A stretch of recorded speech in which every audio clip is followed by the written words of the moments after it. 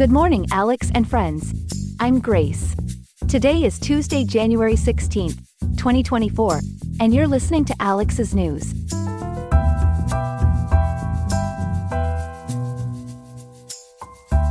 Let's kick things off with a quick look at the weather. If you are in Riverside today, you can expect a pleasant day ahead with a high of 68.6 degrees and a low of 50.2. Now, on to our main stories. Ukrainian President Volodymyr Zelenskyy is set to take center stage at the World Economic Forum in Davos, where he will be making a passionate appeal for continued international support for Ukraine's defense against Russian aggression. We'll bring you the latest on his powerful message and the international response. Turning our focus to China, we're diving into the economic pressures facing the younger generation. Millennials and Gen Z are up against significant economic challenges, with a tough job market and decreasing job prospects. We will unpack the nuances of this issue and what it means for China's economy and its global implications. Stay tuned as we delve deeper into these stories, providing you with all you need to stay informed on this Tuesday.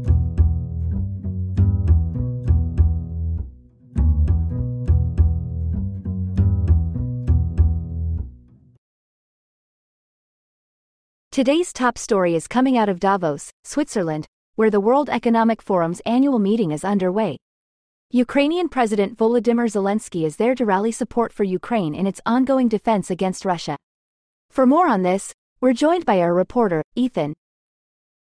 Absolutely, Grace. Zelenskyy's attendance at the WEF in Davos is very strategic, as it's a rare chance for the Ukrainian president to speak directly to a congregation of global influencers. He's on a mission to ensure Ukraine's situation doesn't get eclipsed by the Israel-Hamas conflict and other international issues.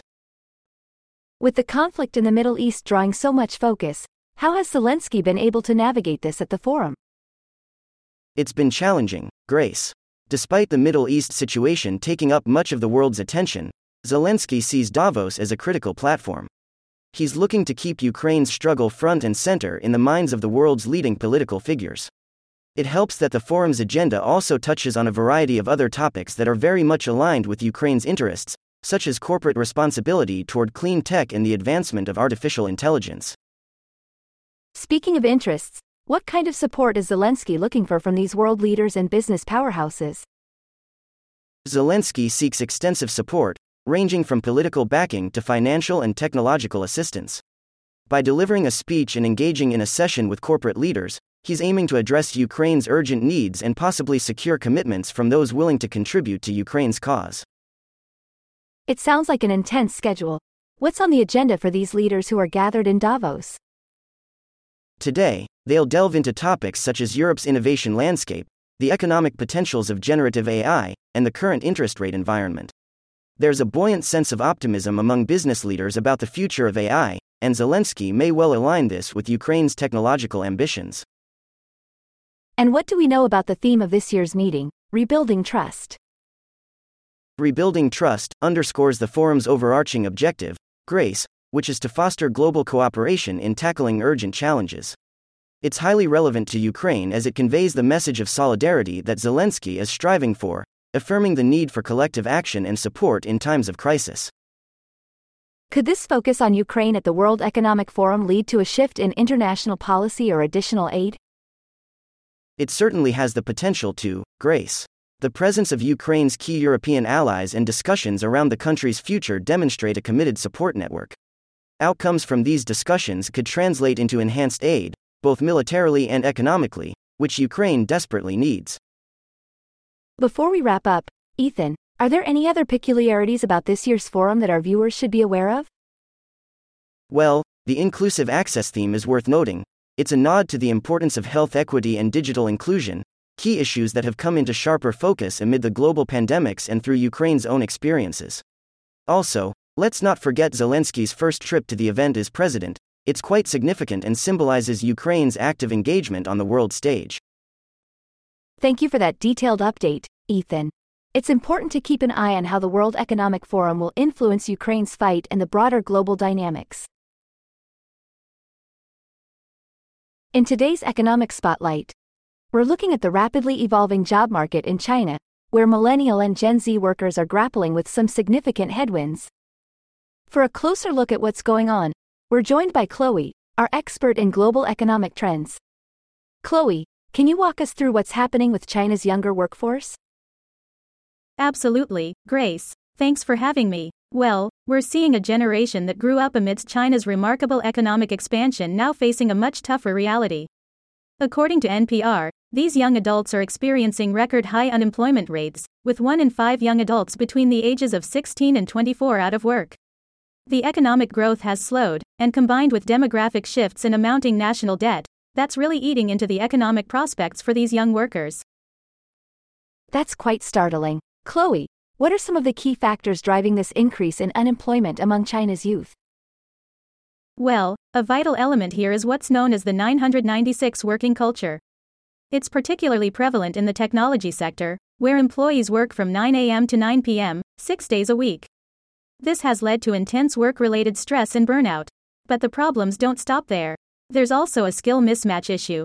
The skills that Chinese millennials and Gen Z workers have are not necessarily what's being demanded in the job market right now. That's an interesting point. Do speculative factors come into play here?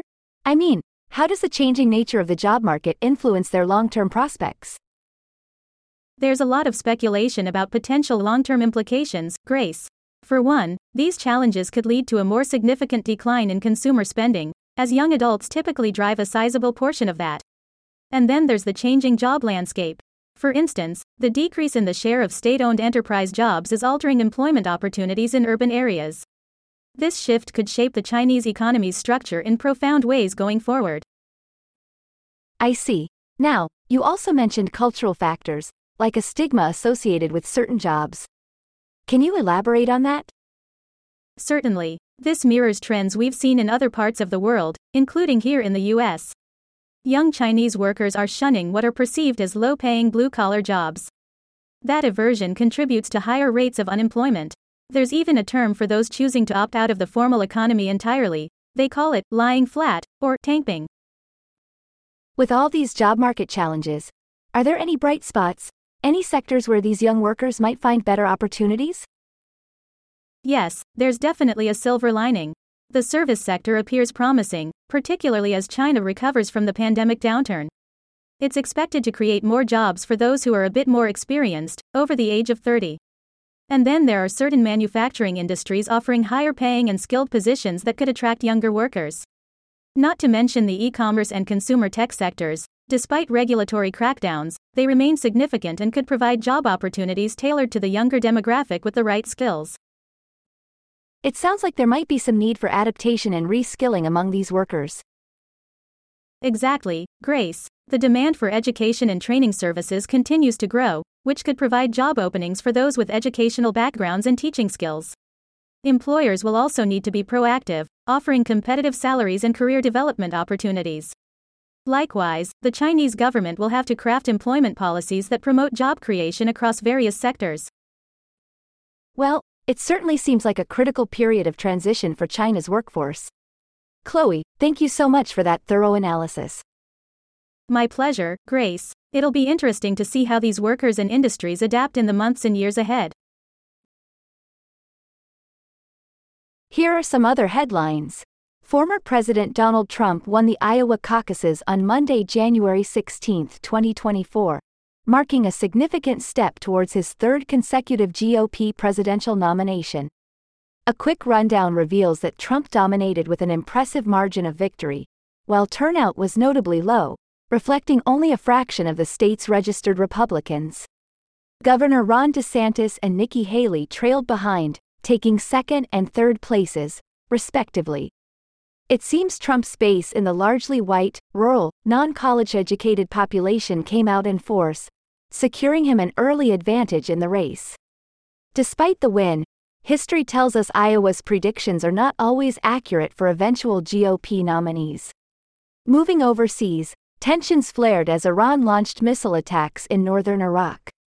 Targets included regions in Erbil, near the U.S. consulate, which Iran claims housed Israeli spy headquarters, leading to 4 deaths and several injuries.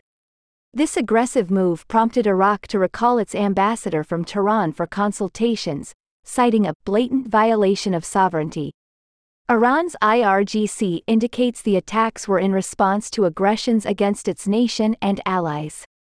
Despite the severity, analysts do not see this as an indicator of a new regional escalation.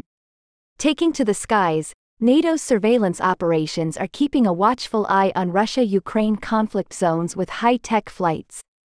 Aboard a French AWACS aircraft, capabilities are shown to extend across southern Ukraine, the Black Sea, and beyond, detecting Russian operations at great distances. These advanced tools provide NATO with unparalleled situational awareness, maintaining a God's eye view on the ongoing tensions. And in entertainment, the 75th Emmy Awards celebrated the best in television, with Succession, The Bear, and Beef sweeping major categories, garnering honors from Outstanding Drama Series to Outstanding Comedy Series, and Outstanding Limited Series. The night was studded with tributes, and actors such as Kieran Culkin, Sarah Snook, and Jeremy Allen White were recognized for their performances, with the event charmingly hosted by Anthony Anderson. For additional details on these stories, stay informed via your preferred news outlet throughout the day. That's all we have for now. Today's episode was made by Alexander King with GPT-4, GPT 3.5 Turbo, the Perplexity API, and the Google Cloud Text-to-Speech API. I hope you have a great day. I'll see you tomorrow, Alex.